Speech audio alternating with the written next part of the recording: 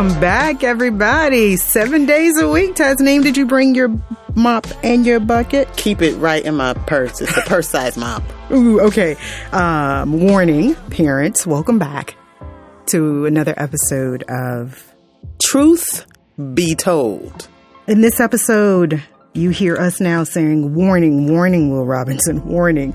The content of this episode is for mature audiences only. Mm-hmm. Parents, if you have little ears in the room, we ask that they get out now. Yep, send them out for a snack. Just for a little bit. All right, Tasneem, here we are. Part 2 of our last episode. When the last time we were together, we were talking about what it means to be a good girl. Yes. We went from savage, and here we are now with WAP.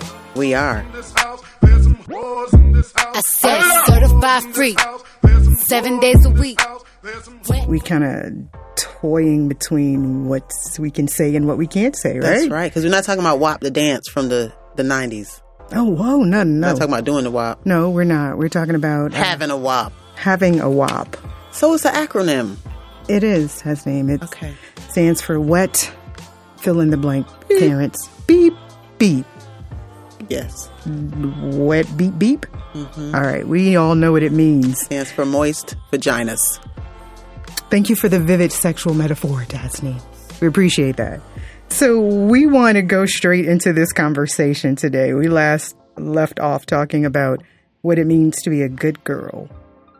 And that was everything from how we were seen, what we were told, the clothes that we wore, how loud our voices were. And now we have entered into this realm of, let's bring some sexuality into it. Yes, because isn't that a part of womanhood? It is a part of womanhood. It is a part of womanhood. Humanity. It is humanity. Not a part of humanity. That's right. And so when we think about the idea of humanity, that gives us space to, it's not just confined to women or men or, you know, there's this idea. Sexuality is fluid, right? Yeah. All right. And gender's a spectrum, right? That's right. We embrace all of that and acknowledge it. Right. So why don't you kick us off with a quote I think you found? You know, in the past episodes, we've had Tony in this space. We brought Tony and we've brought Brother James in this space. Who we bring in today? We're going to bring in Bell Hooks.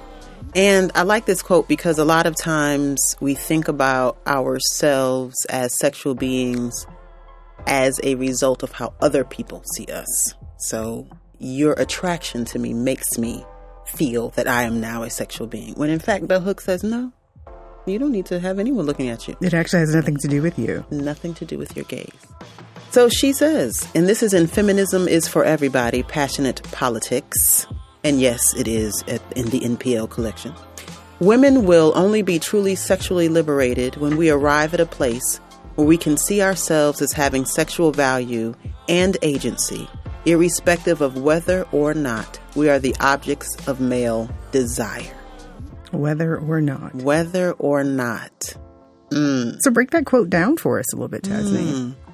I come at this as a person who identifies with the woman experience, a female experience. I also come at it as a mother of girls who are becoming women.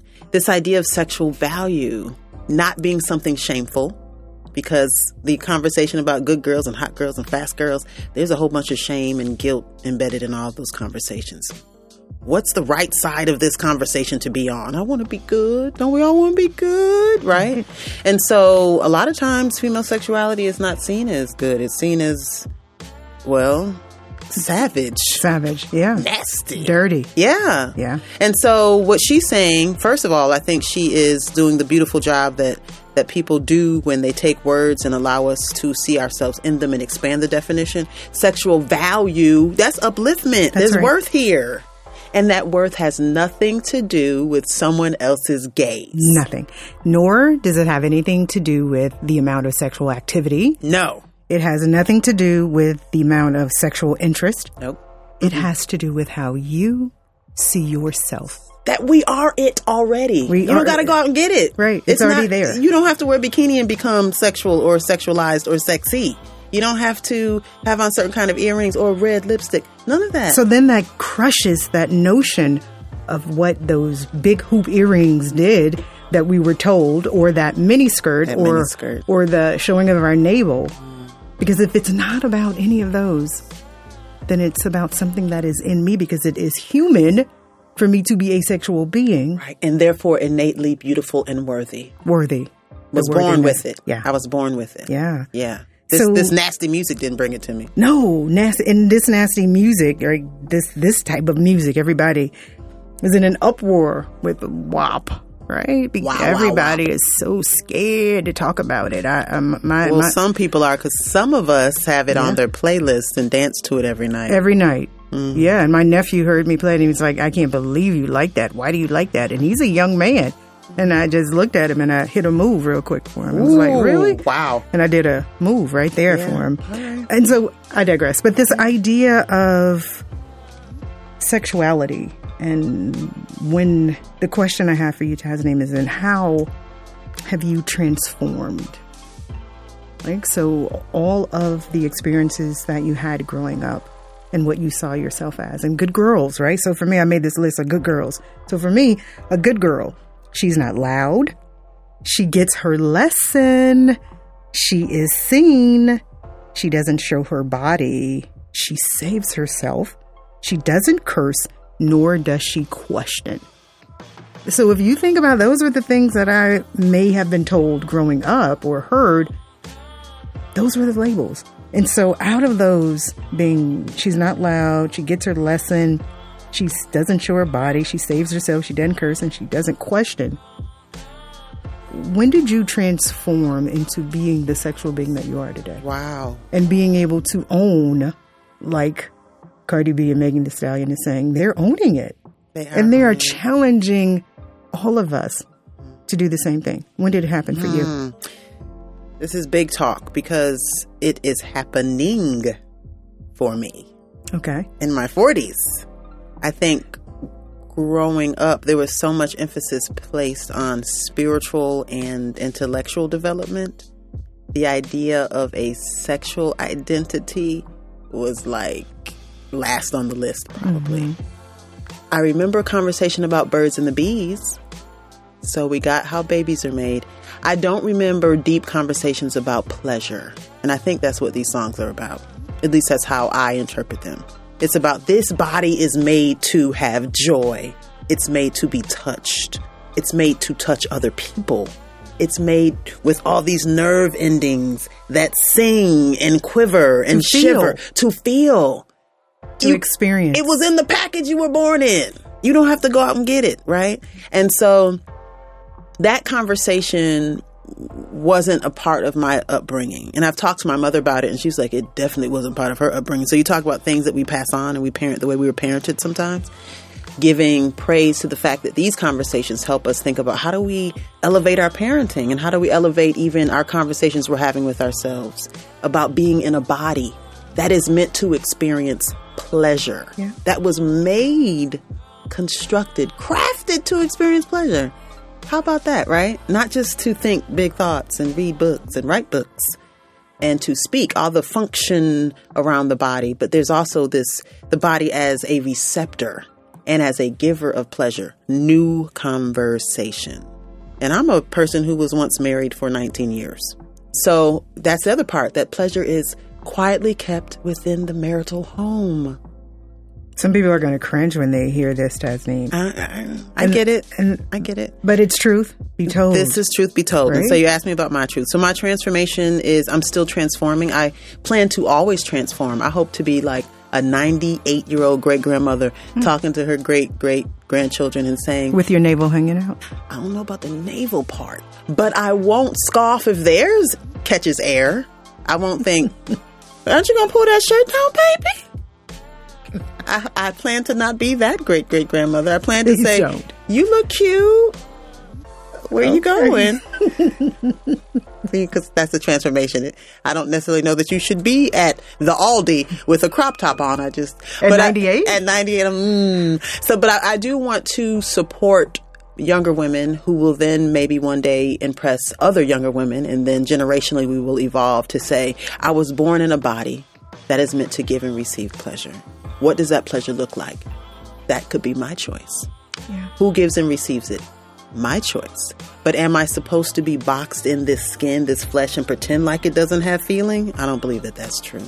So for me, the transformation is in looking at myself not just as a theorist or a person who likes philosophy, or you hear me talk about this all the time, sort of stuck in this what do the books say? Let's read about it. And then you say, what do you feel though? And that's different.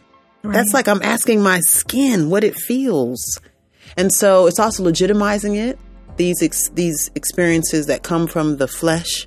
And it also, I think, makes it divine. Right. It says that this is a gift. Isn't it interesting, Andre, that we know this when it comes to babies? We do. We know that a baby will fail to thrive if you don't touch. We know this. Correct. Somewhere along the lines, a message gets dropped. And so even your body's natural response to arousal, ideas, interests, seduction, and if that has to do with lubrication and WAP, we go, ooh, well, that's indecent. That's nasty.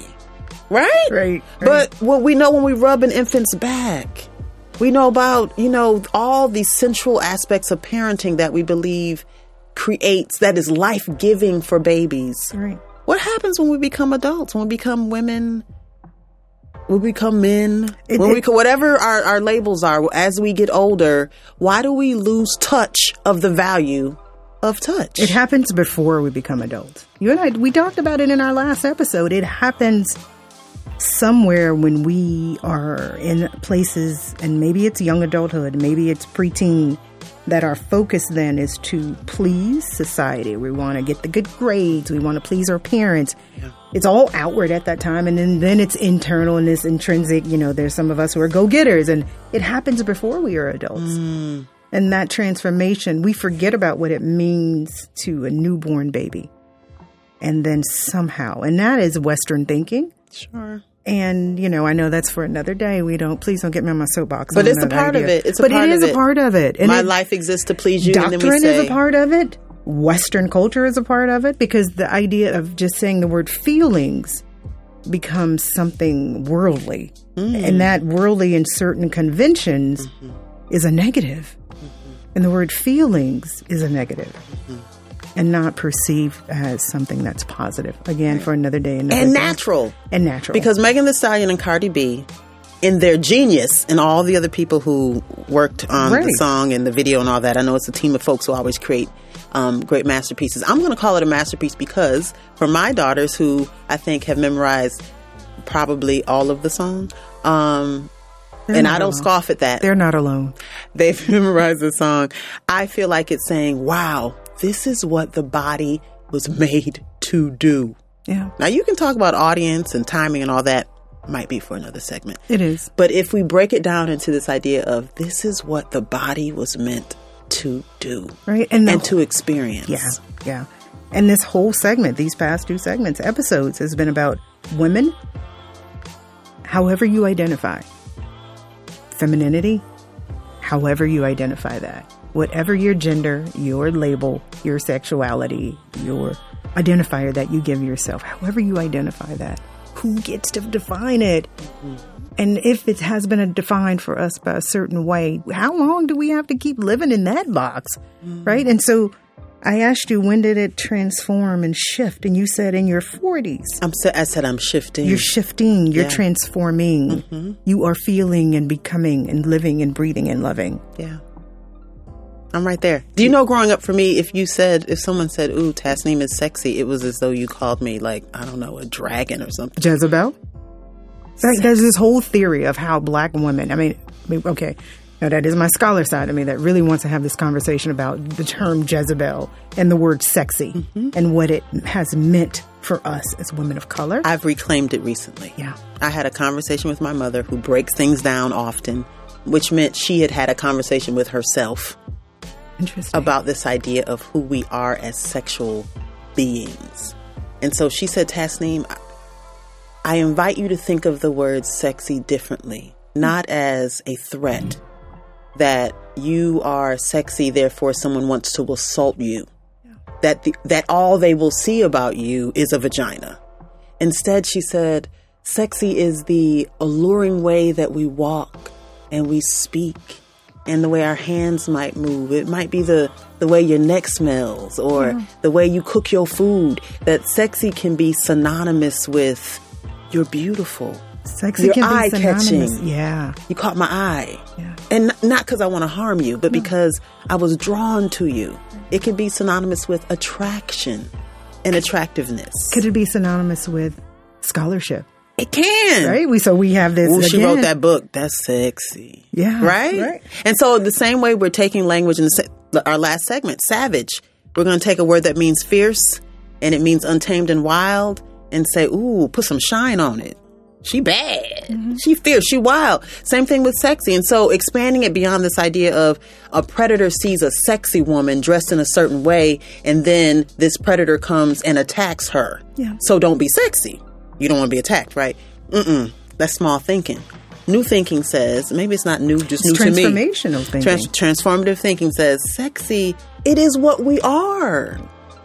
It's the shine on the apple. It's the lilt in your voice. You know, it's a Maya Angelou poem. It's your scholarship. It's your jokes. It could be your quiet, right? It could be your music. It could be all that. It's self-defined. And so we don't have to define ourselves in an effort to keep out of harm's way. And a lot of the ways that we see our womanhood is because we're imagining threats. So everything is about, okay, who's safe? Where am I not safe? Mm-hmm. But sexuality doesn't have to be this thing that's constantly defended. It is personally celebrated. And that's what liberation is. I was just thinking of, okay, there we go with the twin brains again. So the idea of liberation, right? And so we've talked about racism and supremacy in our work. And we both, occupy time and space and work in the Civil Rights Center. And we've opened new spaces in our area and to highlight women, right? And the role that women played 100 years ago. Is there space for this conversation? Yes. And when young people come into our spaces, when young people walk into this public library, a high school class from KIPP that came and visited, and we ask them, what is the next civil rights issue? What is the next issue? What are you willing to die for? And when young people, fifth graders, are saying that they're willing to die for this, this, and this, and a lot of that has to do with identity. Definitely. And who gets to define that? Who do I get to love? Who do I get to love? Who do I get to be? And how do I get to prosper? How do I get to take flight in all those places and doing that, right? So this is our work. This is our what work. we do, right? Yeah. It's the idea of transforming and shaping and giving space for a new way to see something. I love it. We always ask that question. You always prompt me to say, Andrea, is there another way to see this? Is there another way to see it? When did you begin to see yourself differently? Oh my gosh, Tasneem, I am on this journey of seeing myself differently. Sojourners. It is sojourners, right? Who are seeking what? The truth. The truth. Yeah. And so I'm naturally always going to go to some classroom experience. It's just second nature to me for either on this side of the desk or on the opposite side of the desk. And I think wanting to create a syllabus that looked at hip hop as revolution and as liberation, but only wanting to use women artists and female and women and gender neutral artists, right? And looking at how hip hop can be liberating. And asking myself, no one had a problem when male hip hop artists talked about sex. No one cared. No. You didn't have congressmen and representatives going on television trying to ban that music. It was just called gangster rap. Sure, it was expected. And then it became the great thing that suburban white America fell in love with it. Does anybody police male pleasure? No one polices it. And so this is the premise of me wanting to create this syllabus, right? Who polices male pleasure? And the use of hip hop in doing that. And so then I started toying around with this idea of what it really meant, going back, analyzing words and looking at all these sexual metaphors and that all these hip hop artists, and this has been a while ago. And then now we have pop. And I am just ready to teach that next class because for me, personally, realizing that what it means to be a liberated sexual being has nothing to do with sexual activity. Wow. It has nothing to do, as you said, with the gaze who's looking at me. It has nothing to do about who want me or what's appropriate, what's good, what's not good. Doesn't make me a bad mom that I can both quote Tupac and Tony in the same line. Ooh. Does it make me a bad sister if I can both quote Bell Hooks, Lil' Kim, Lil Wayne, Nas, Maze, and Shakespeare? All within 5 minutes of each other, right? And so the idea of I can be all of those things. You can hold all those truths. I hold all those truths and I can hold all those spaces. And those spaces, me holding and taking up those spaces has been liberating for me. And so for me, that's when it all I started. love it. I'd like our listeners to answer this question. I love this question. I love anything that points to transformation. And I love anything that points to continuous transformation. If we're still in this spot having the same conversation in 20 years, something's wrong. So this question you've asked, when did we begin to see ourselves differently as sexual beings? That means anybody can answer it. Anybody. Because it's sexuality, and your sexual being is as human as they come. Yeah. I We love talked the about question. good girls. We talked about hot girls. Now we're just talking about beings. We're talking about human beings who are also sexual beings, although it has nothing to do with having sexual activity. I There you love go. that. Love it. I love Or it. the gays who Or used the to gays. define it. So I love when it. did we begin to, or when did you all, listeners and friends and guests, begin to make some sort of transition between seeing yourself within your juvenile lens, the voices and the messages you got growing up, and what have you evolved to? What shifts have you made? What truths do you now tell yourself? And what truths are you seeing now that you didn't see before? That's how we dramatically change. You shift society, perception, humanity, Love it. liberation, love, life, and truth. Love, life, and truth. So until the next time. Until the next time, this is Truth Be Told.